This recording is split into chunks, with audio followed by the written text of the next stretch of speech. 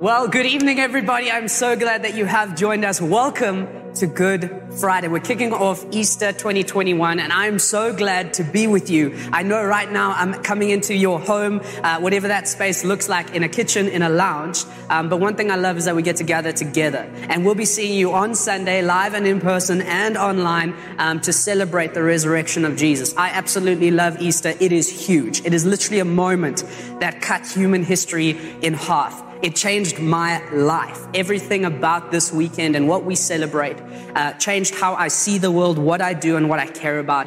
And I'm going to put all cards on the table. That's my hope, my prayer for you. I'm so glad that you've joined us. And we're going to be in the midst of an Old Testament passage. And I'll tell you why. It's in the book of Zechariah. We've been tracking in the Minor Prophets. I'm sure you've been enjoying it if you've been with us. And Zechariah chapter 9 is actually a moment that speaks about 500 years before the coming of Jesus, of an important moment in his journey to the cross, in actually kicking off Easter week. And so we're going to be in Zechariah chapter 9. I'm going to read it for you. We'll be from verse 9 to verse 11. It says this: "Rejoice greatly, O daughter of Zion. Shout aloud, O daughter of Jerusalem.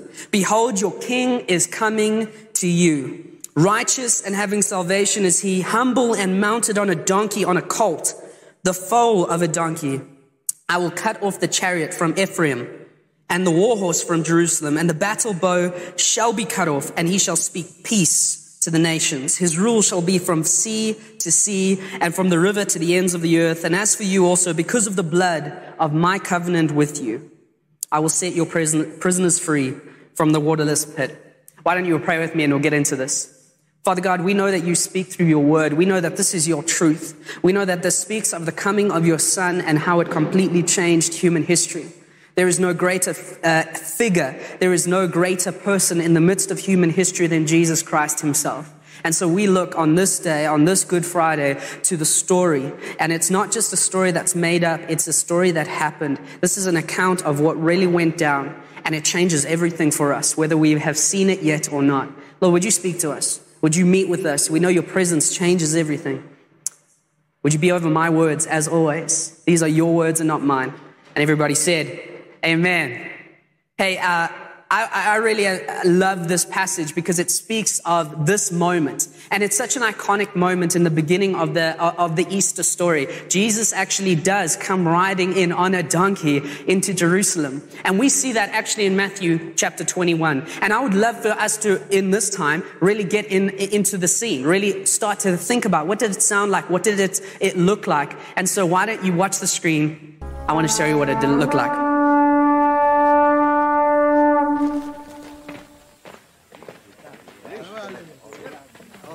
As they approached Jerusalem and came to Bethphage and Bethany at the Mount of Olives, Jesus sent two of his disciples, saying to them, "Go to the village ahead of you, and just as you enter it, you will find a colt tied there, which no one has ever ridden.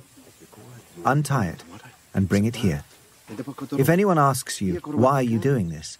say, 'The Lord needs it and will send it back here shortly.'" They went and found a colt outside in the street, tied at a doorway. As they untied it, some people standing there asked, "What are you doing untying that colt?" They answered as Jesus had told them to, and the people let them go.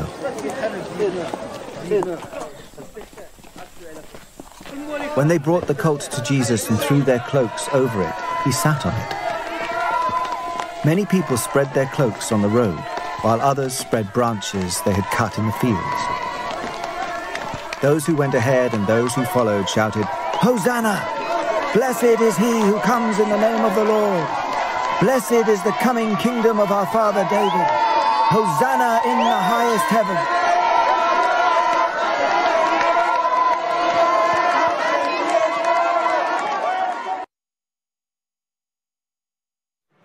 That's taken from Matthew chapter 21.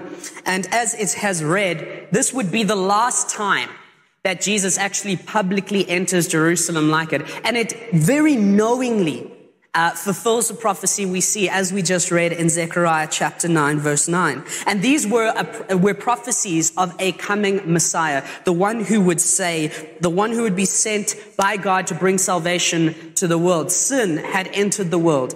Sin is actually just the matter of us as humanity missing the mark. We know that we struggle in our imperfection. And now we needed a savior. We needed a redeemer. We needed someone sent by God. And he wouldn't send a hero or a warrior or simply a teacher. He knew what he needed to send, and he needed to send a king. He sends his own son.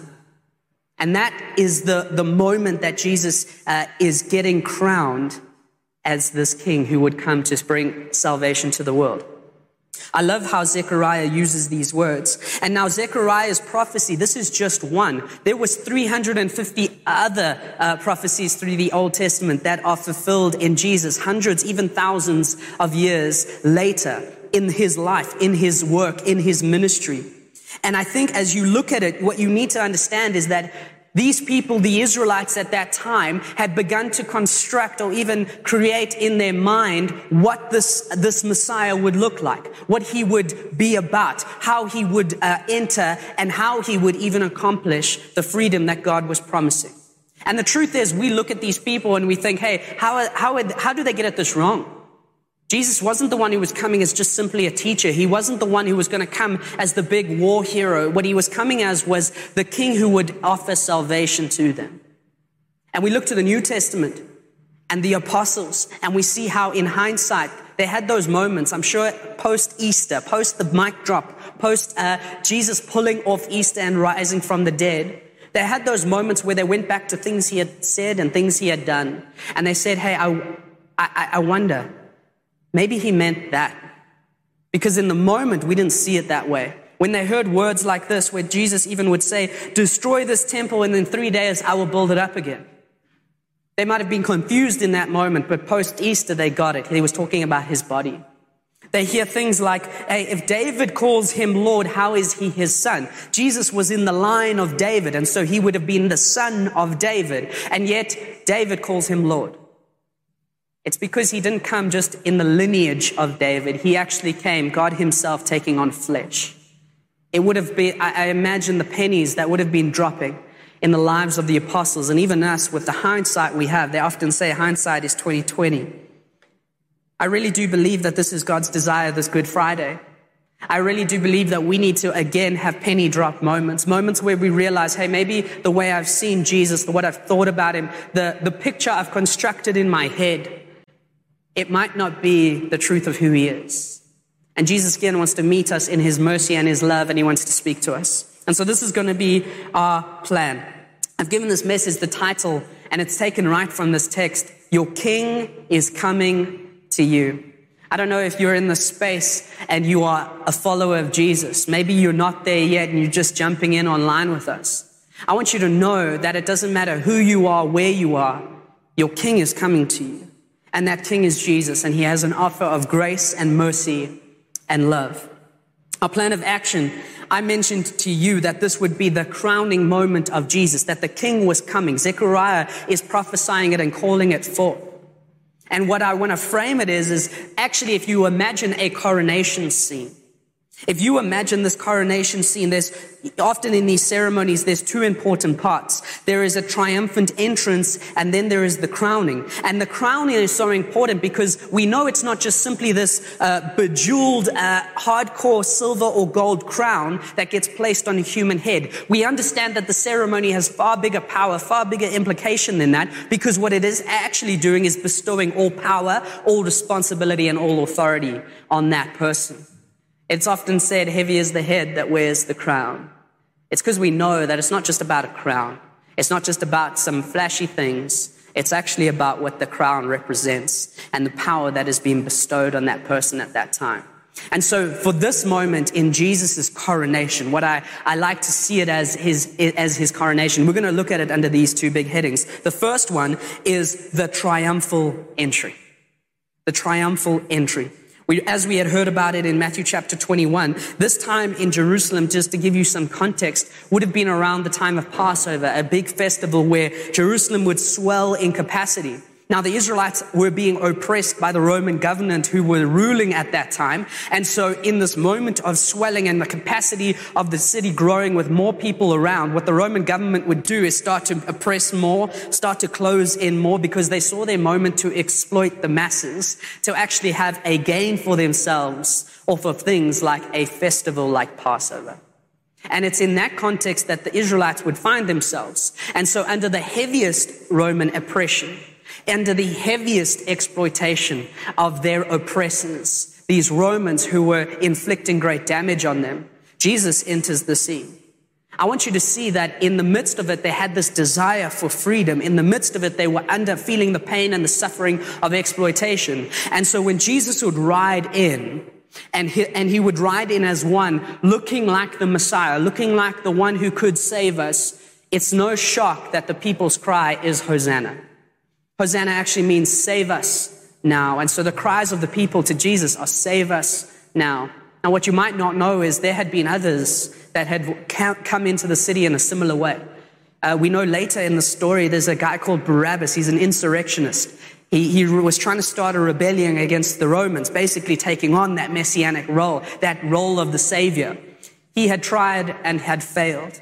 In the midst of this, in the not too distant past, there had been the Maccabean Revolution, basically in the span between the Old and New Testament, where a similar revolution was tried and it failed.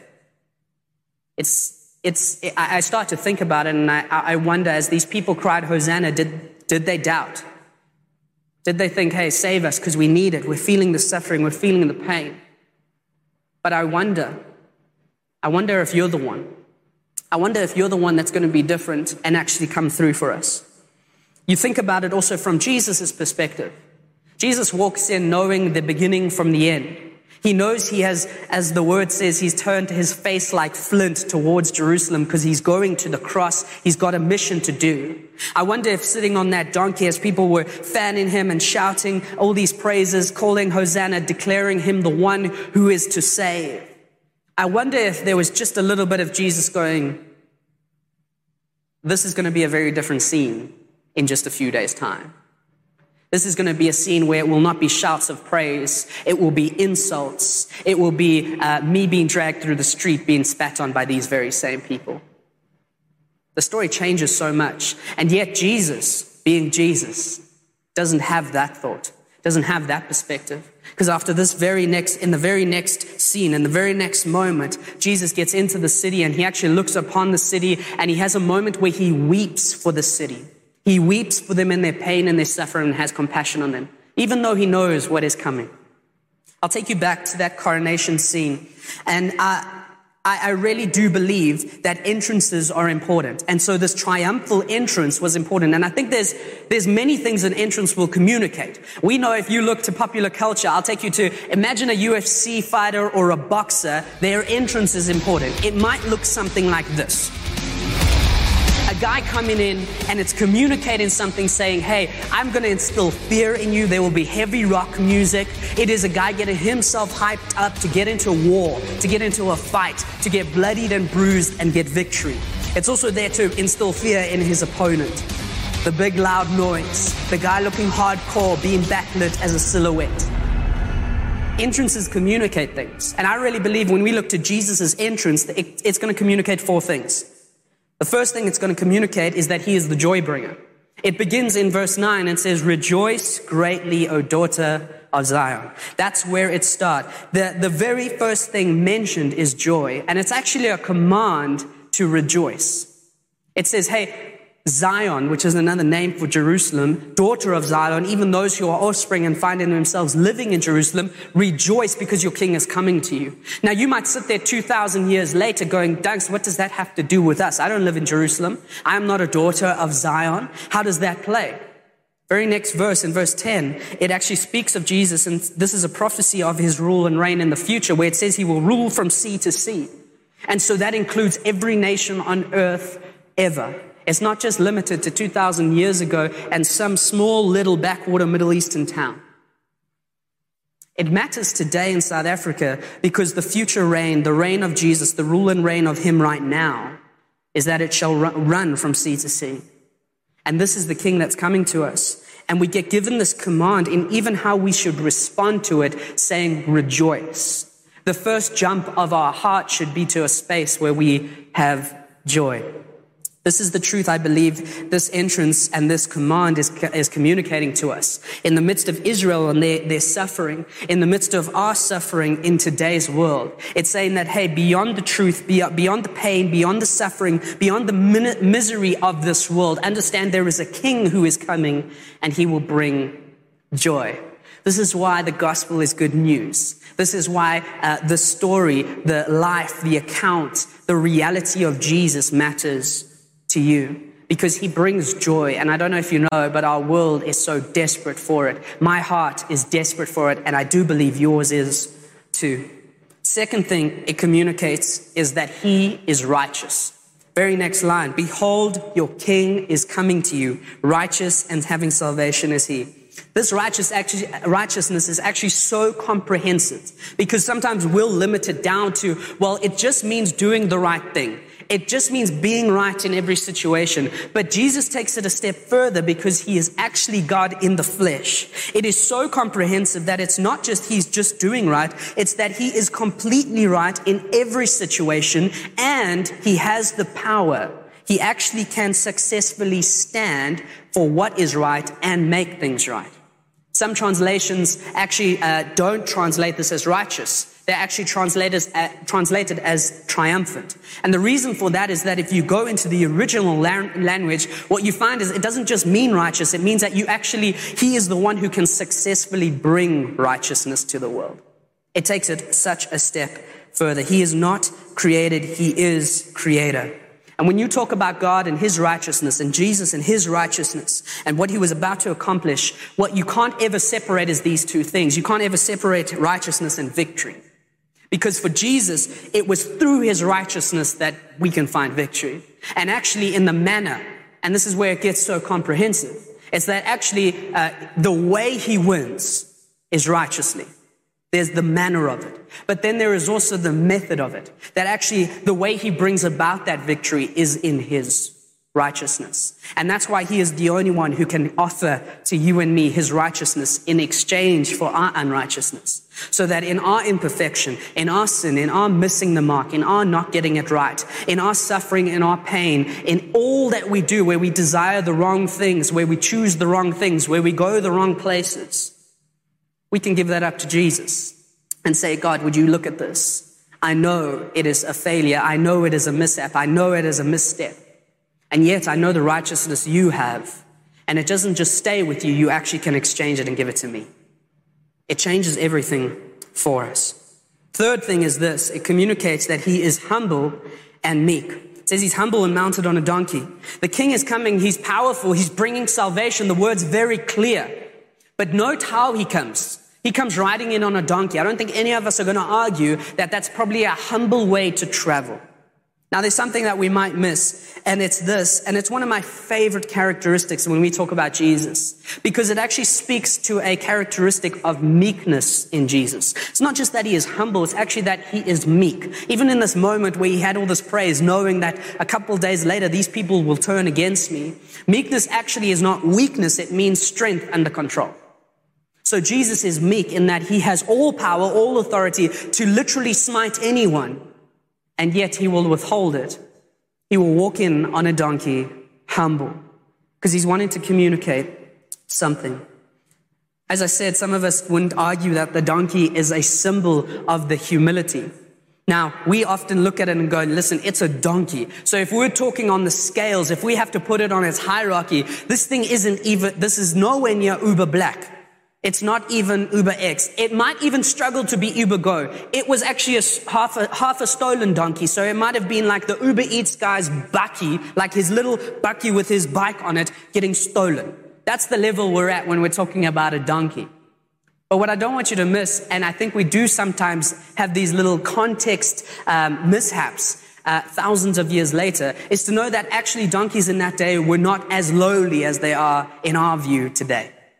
that actually they were a working animal, and so they were well regarded. And so even though it might have only been on special occasions, on the odd occasion, it wouldn't be weird for a king or a prince or someone in nobility to ride in on a donkey. And I think there's something so important in what Jesus was communicating, because as I mentioned, these people were waiting for their warrior king, and now this would have been wartime for them. We're under Roman oppression. You have to be the one to bring the victory. And so you could imagine the shock in the people, though, when he walks in on a donkey and not a horse.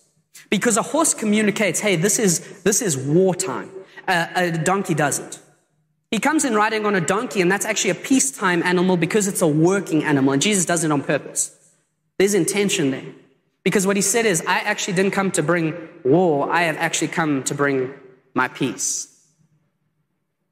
He's here not to make war like they thought, because he's going to bring them peace like they never imagined. That's the final one. It communicates that he is the peacemaker. That donkey had a purpose. It was communicating that God was going to bring peace to earth, and he would do it through the sending of his son. And this entry would begin the journey for him bringing peace to a world that so desperately needed it. He's humble. He's meek. He's not coming in wartime. He's actually coming in peacetime, because he's the one who will bring it. They thought that the Messiah was here to destroy the systems of man, things like the Roman power of the day. But actually, he had come to destroy all that the power of sin and evil and all manner of darkness had actually inflicted on the world. He came to destroy it. He comes as a peacemaker. I'll take you back to that moment where he was weeping over Jerusalem, having compassion for them. Jesus says this in Luke 19, verse 42. Would that you had known on this day the things that make for peace, but now they are hidden from your eyes. No one understood the complexity of what this entrance was communicating, the whole truth of who Jesus was and what he was about to do. But they would very quickly get an idea. They thought this was just about, hey, let's make peace in this situation, in this circumstance where he's saying, listen, I'm going to make peace between you and God. Don't miss what I'm doing. I'll take you to our second heading. It moves from the entry and now goes into the crowning. The big moment, the crowning, where actually the monarch would receive that power, that authority, where people would acknowledge their status and give them all honor in that space. But for Jesus, the crowning looked very different. This coronation scene is how the people would have imagined it. It's how it would have been communicating the status of him being this regal king who would bring everything. And yet Jesus' crowning looked very, very different. His entrance had communicated everything. And in this moment where the coronation is supposed to go down, where the power and the honor and everything is supposed to be given over, for Jesus it looks very different. I think of the crown that the people would have imagined Jesus wearing. It would have looked something like that. It would have been bejeweled. It would have had fine and precious metal. And yet for Jesus, his crown took a very different form. Because what they placed on his head was not a crown like that one. It was actually a crown of thorns. And it wouldn't be bedazzled with jewels. It would be bedazzled in his own blood. As he was beaten, as he was mocked, as he was tortured, and as he was eventually killed. It was a very different crown, and I don't think anyone saw it coming. I don't even think Jesus' apostles in that time would have seen it coming. And yet we find it 500 years before it all goes down in the book of Zechariah in chapter 9. It's right here in our text. In verse 11 it says, as for you also, because of the blood of my covenant with you. They were well aware that covenants needed bloodshed. They had watched in the Old Testament their father Abraham make a covenant with God, and he chopped 3 animals in half. They understood the sacrificial system where animals would be sacrificed, blood would be shed for the temporary covering of the sin of the people. And they looked to a time where God would provide the ultimate sacrifice, the one who would cover sin for all eternity, They were in the midst of the Passover festival where the Passover lamb was celebrated. The lamb who was spotless, who was blameless, who was blemish-free, who would be sacrificed to cover the sins of the people. But it was temporary. It was a substitute that only lasted so long. And so every single year they had to keep doing it.